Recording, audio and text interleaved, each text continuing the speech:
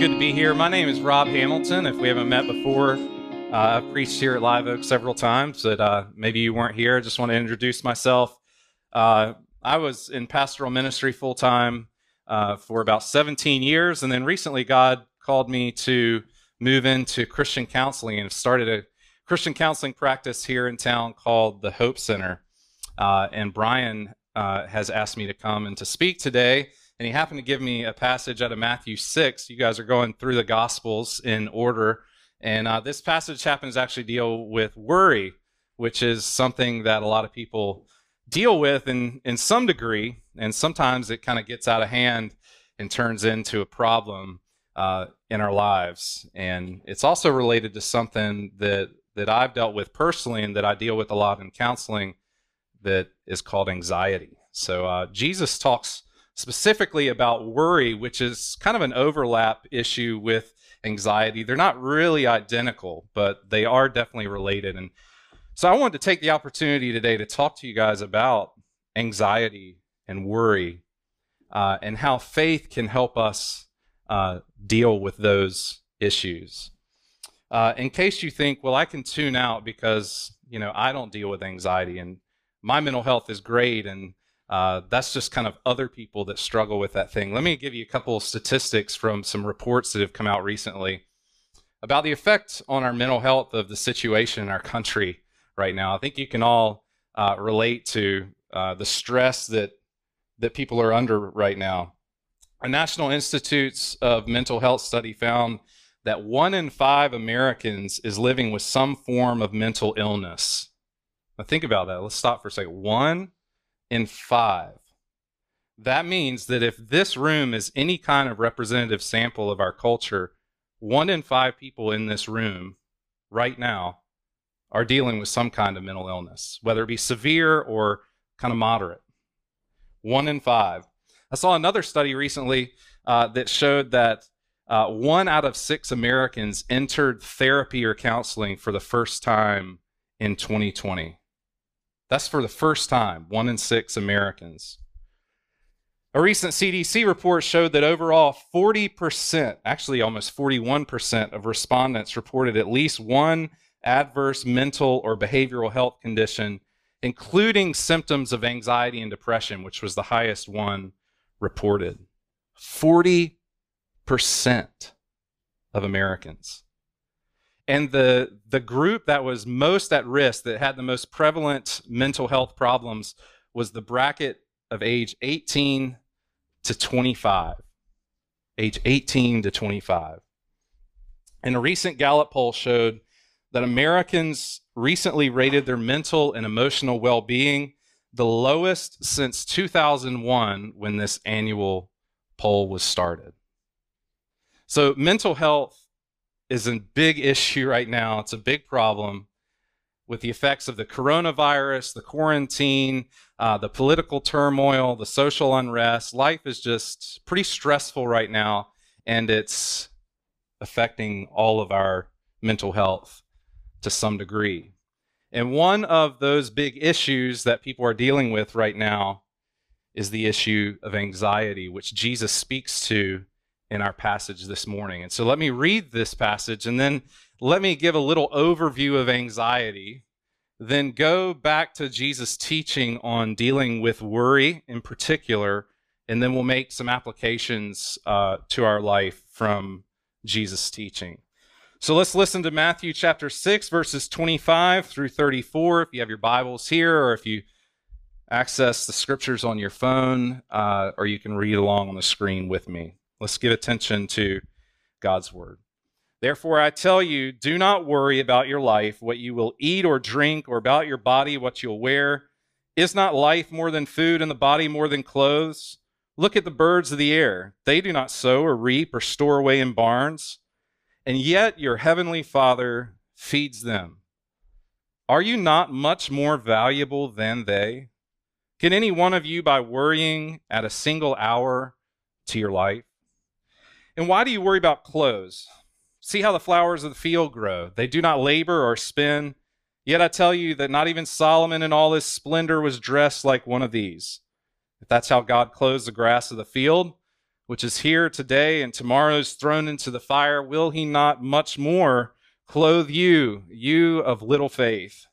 So do not worry, saying, what shall we eat, or what shall we drink, or what shall we wear? For pagans run after these things, and your heavenly Father knows that you need them. But seek first his kingdom and his righteousness, and all these things will be given to you as well. Therefore, do not worry about tomorrow, for tomorrow will worry about itself. Each day has enough trouble of its own. Let's pray. Oh God of peace, I pray that you would speak to us now through this passage of Scripture.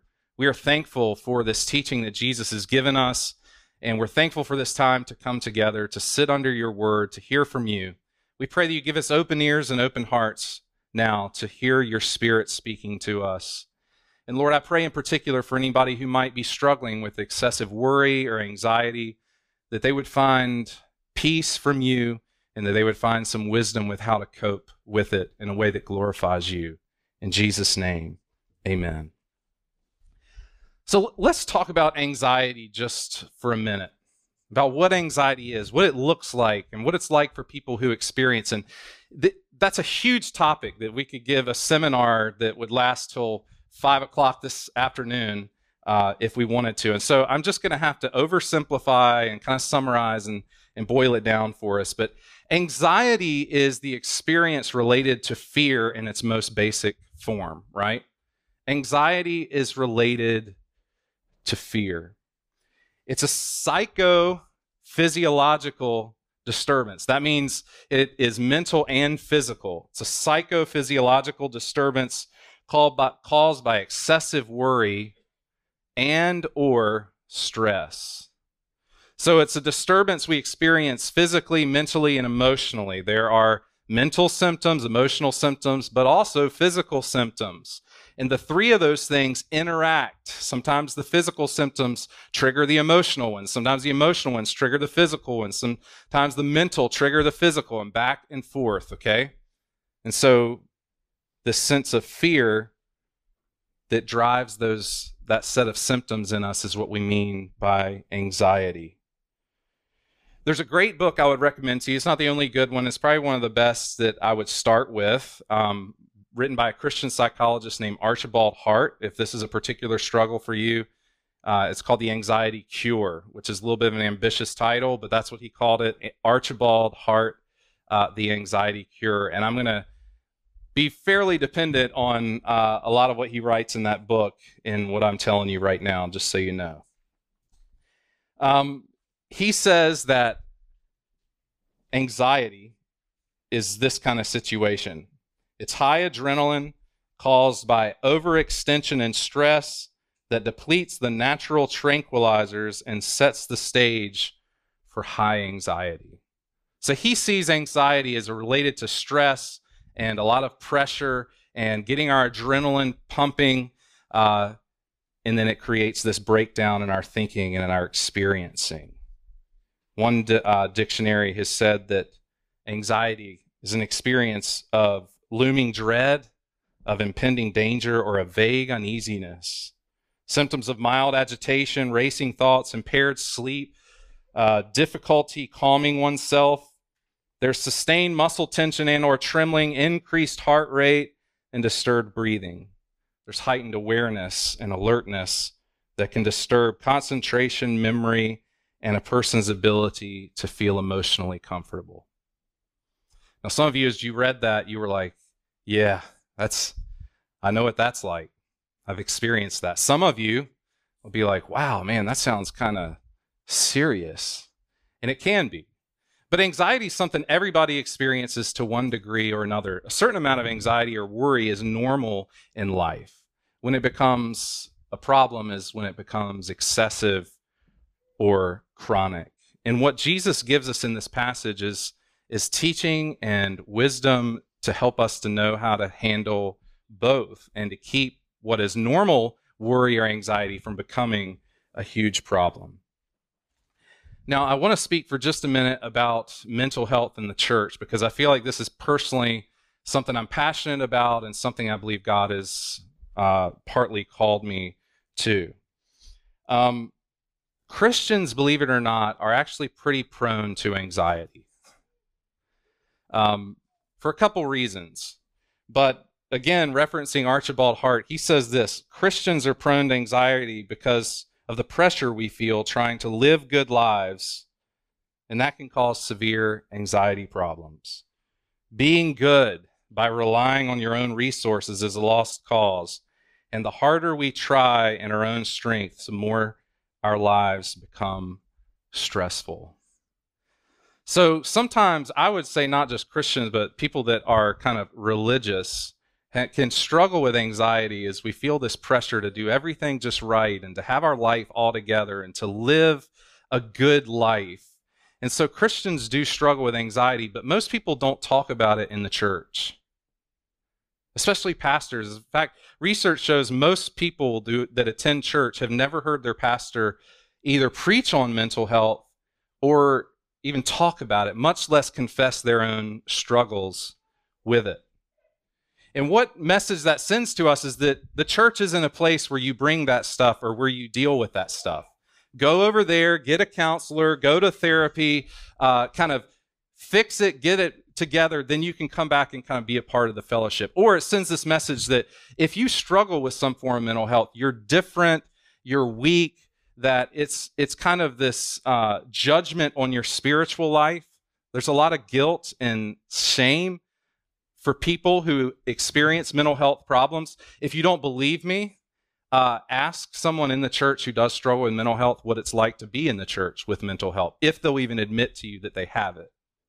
Because they probably will be hesitant to trust you to open up and say, yeah, I struggle with mental health, or someone in my family does. So just trust me that it's an issue that we need to destigmatize in the church. And like with anxiety, it's the same with many other issues. You don't really get it till you get it.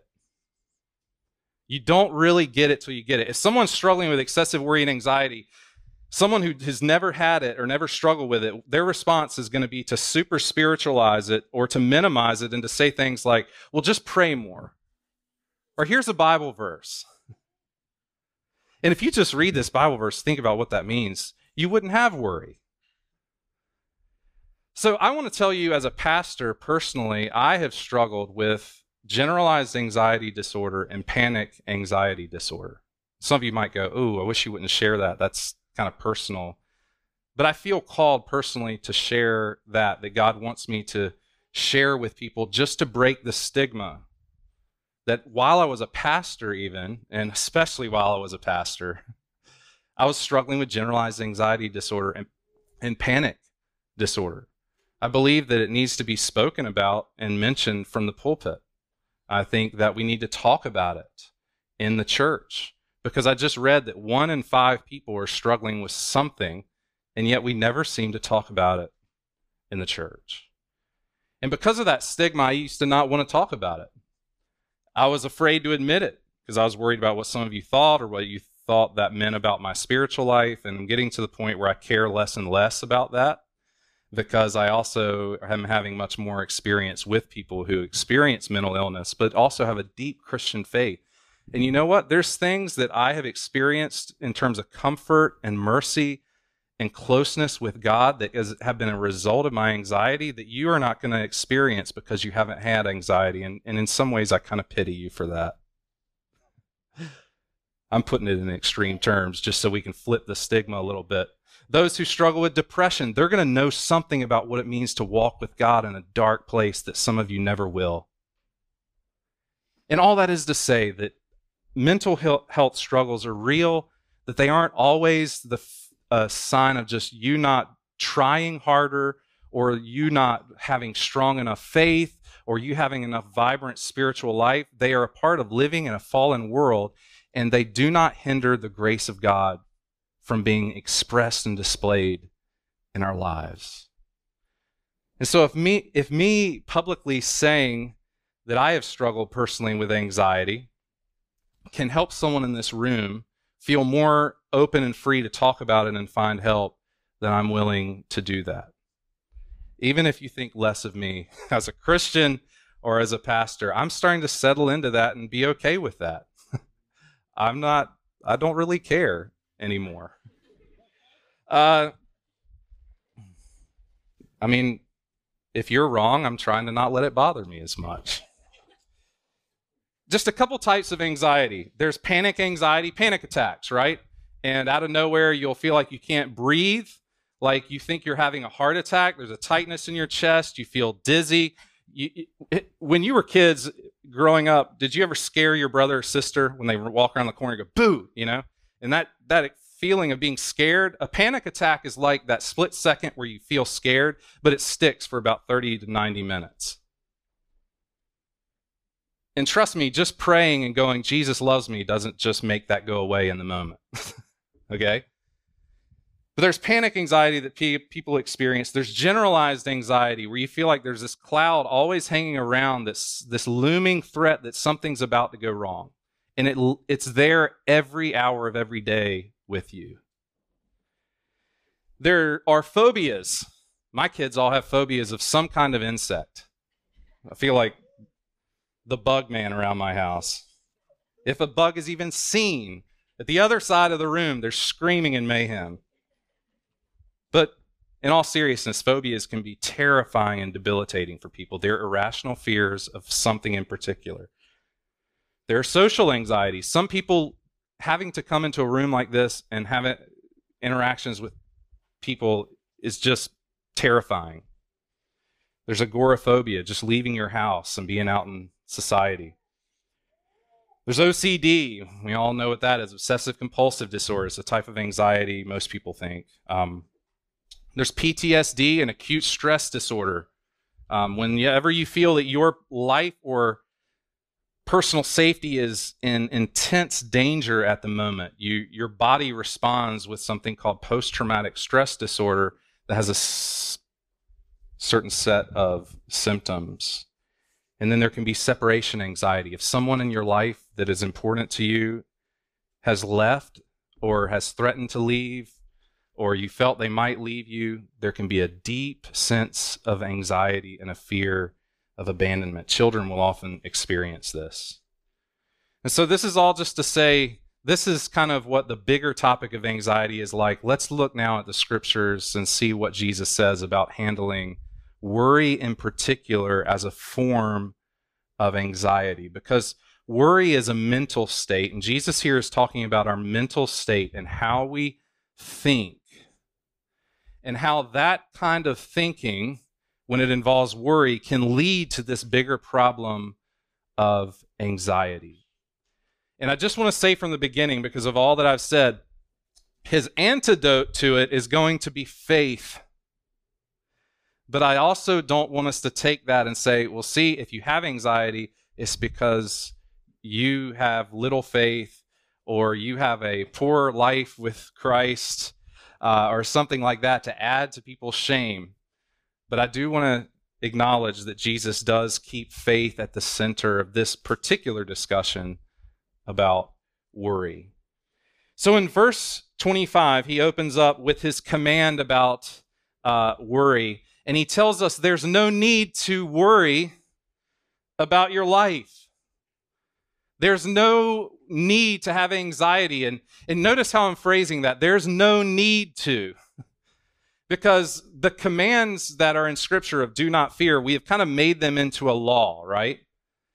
And we've said, oh, if you have anxiety, you're breaking a command, you're sinning. Well, that is partly true. Yes, anxiety always has a component of sin to it, but it also sometimes is just our weakness. And when Jesus says, don't worry, he's not trying to add to the legalistic people in the church's list of things that they can condemn people with. He's giving us permission and freedom, saying, because of who I am, because of who your Father in heaven is, you don't need to fear. There is permission to be free of fear and worry about what you're going to eat and what you're going to wear, because he's going to take care of you. And so I want you to hear that command, all of you who struggle with anxiety. I want you to hear there's no need to fear. Not another command of how you're failing, but a word from his mercy and compassion. And he says in particular, worry about your life, which in the scriptures is actually soul, psyche. We get psychology from this. It's the non-material, physical part of the human being. We have two parts, body, soul. The soul has all these other parts, the mind, the spirit, the thoughts, the emotions, but there's body and soul. And Jesus is saying, don't worry so much about your entire life, your existence, what you will eat or drink in particular, or about the body, what you will wear. Is not life more than food and the body more than clothes? So part of our problem, if we're worried about where our next paycheck is going to come from, if we're going to have enough food, whether we're going to have enough clothes, is we are thinking that the purpose of life is all material, it's all physical. And Jesus is saying life is about so much more than just food and clothing. That our soul, as well as our body, has needs, and that life is more than just accumulating things. And in the United States, most of what we worry about is like not just will I have something to eat tomorrow, or will I have clothes to wear tomorrow, but am I going to have a large variety of nice designer clothes that people will approve of in my closet that happens to be 8 by 12? The closet, 8 by 12. Or am I going to have a nice car that will, make other people think I'm successful? Or am I going to be able to eat all the right foods that taste good, and will my pantry be full of them? But Jesus he gets right to the heart of things, and he goes, listen, don't worry about whether you're going to eat or drink, which kind of lowers the bar. And if a lot of us would lower the bar in our life, that if we have food and clothing, that is enough, all of a sudden, a huge amount of worry goes out the window. If we live more simply, it's a lot more relaxing.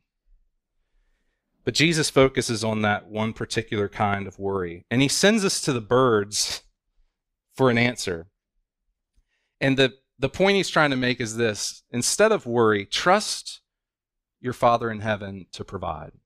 And he says, go look at the birds. And he's in verse 26 and following, he says, they don't sow or reap or store away in barns, and yet your heavenly Father feeds them. So Jesus, this is the Sermon on the Mount. He's sitting outside. He's teaching this famous sermon to the crowd that's come, and there are probably birds nearby, and he actually points to them, uses them as an object lesson. He says, look at the birds and learn something about trusting in God to provide for you so that you don't have to live in such worry. He says they don't have barns, they don't sow crops, and they don't reap. They don't produce themselves. They don't even have hands, right? They just have to walk around and peck up whatever they can with their mouth. And then Jesus says, but your heavenly Father feeds them. And then he uses this reasoning from lesser to greater, and he says, you're way more important to him than birds. And if you'll believe that you are far more important to him than birds, you'll trust that if he's going to feed birds, he is definitely going to feed you. He will provide whatever is needed. And yet your heavenly Father feeds them. Are you not much more valuable than they? And then in verse 27, he makes this point: can anybody add a single day to their life by worry? In the original, it says, can anybody add a cubit, which was an ancient measurement of length from your elbow to your finger?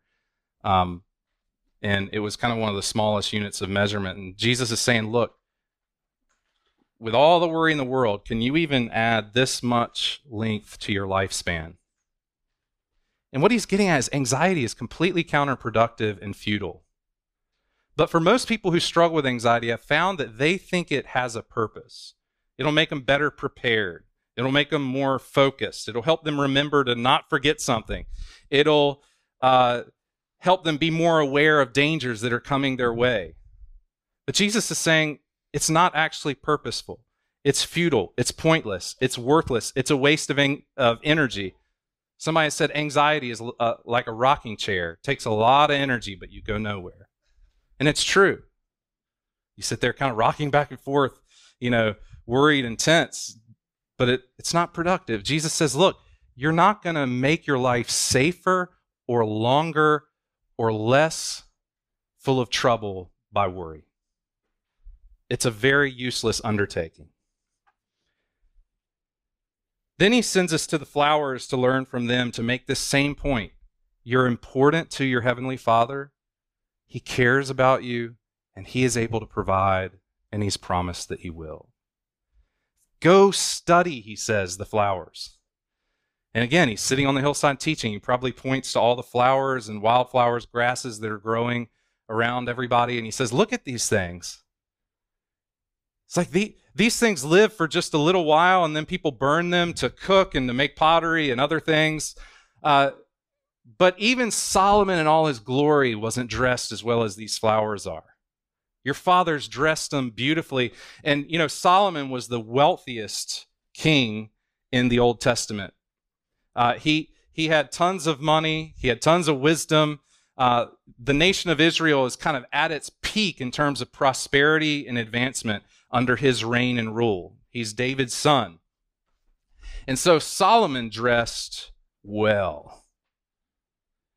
But Jesus is saying even Solomon wasn't dressed as well as these flowers that my Father has made. And then again he goes, if he's going to dress the flowers beautifully, is he not going to dress you as well? Jesus is not saying if you care about good clothes or looking nice, that you're sinful or selfish. He's just making a point that the flowers are well dressed because his Father takes care of them, and he will also clothe you. Will he not much more clothe you of little faith? And so he shows that little faith does tend to correspond with worry. And that's why sometimes as in the Christian community, we can say, well, if somebody is worrying and struggling with anxiety, it means their faith is low and they're bad, right? Because that's the implication. They're not good, strong Christians, and people don't like to talk about it in the church. But isn't the church supposed to be a place for sinners to come? Even if my anxiety is a result of a lack of faith and sin in my life, even if that's what anxiety is, and I'm convinced it's not that simple. Shouldn't the church be a hospital for sinners where people can come with those struggles and not be excluded or shamed because of it, but supported and encouraged and accepted, where our faith can grow in the company of other believers so that our worry can diminish? And then he brings it to a climax in verse 33. And he says this. Here's the point. He says, it's about priorities. To deal with your worry, set your priorities. And he says, seek first the kingdom of God and his righteousness. And then he says, and all these things will be added to you. You see, if you put God's kingdom first as the thing you're really seeking, not food, not clothes, not cars, not houses, not degrees, not all the stuff that we as Americans tend to be so consumed with, but if seeking God's kingdom is the first priority, Jesus says you can be assured that Jesus will give you everything else along with it. But if you gain everything else in the world but don't have the kingdom of God, then you have nothing. But if you have the kingdom of God, you have everything along with it. And so if we keep God first, if we are concerned more with what is God's will, then we can trust that God will provide. About 11 or 12 years ago, I felt called to move here from Florida to plant a church here in town, which we did, which meant that at the bottom of the market, remember back, who remembers, we've almost forgotten because how crazy 2020 has been. Remember what 2008 was like, 2009, when nobody could sell their house and everybody was foreclosing? I felt God was telling me to raise $300,000, short sale my house, move with my wife and 3 kids with one on the way, and try to start a church here in Wilmington. And if I would have approached that decision from the perspective of what does it cost, or how will we eat, or what will we wear, I don't think we would have ever come. But for some reason, God gave me the grace at the time to ask first, above everything else, what is God's will? What does God's kingdom require? What does he want me to do? And then from that, everything else God provided, and he did. And he was faithful. Putting God's kingdom first in your life truly will make a difference. And it shifts the things we tend to worry about because our priorities are in other things. In verse 32, before that, he had said, the pagans run after all these things, but your heavenly Father knows that you need them. What I know about pagan religion in the ancient world, I would diagnose almost every pagan god with borderline personality disorder. I'm not even kidding. One minute, they're like saying to someone, you're the greatest. The next, they're like, you're the worst, and I hate you, and you never know which one you're going to get. You were always having to appease the gods, and you didn't know if they were mad at you and why and what was the right thing you had to do. And so Jesus is saying, look, to be worried every day about what you're going to eat or drink or just the necessities of life, you're kind of living as if the pagan gods are ruling the world. And you need to learn who my Father in heaven truly is, that he's consistent, that he's reliable, that he's trustworthy, that he's good, that he is always going to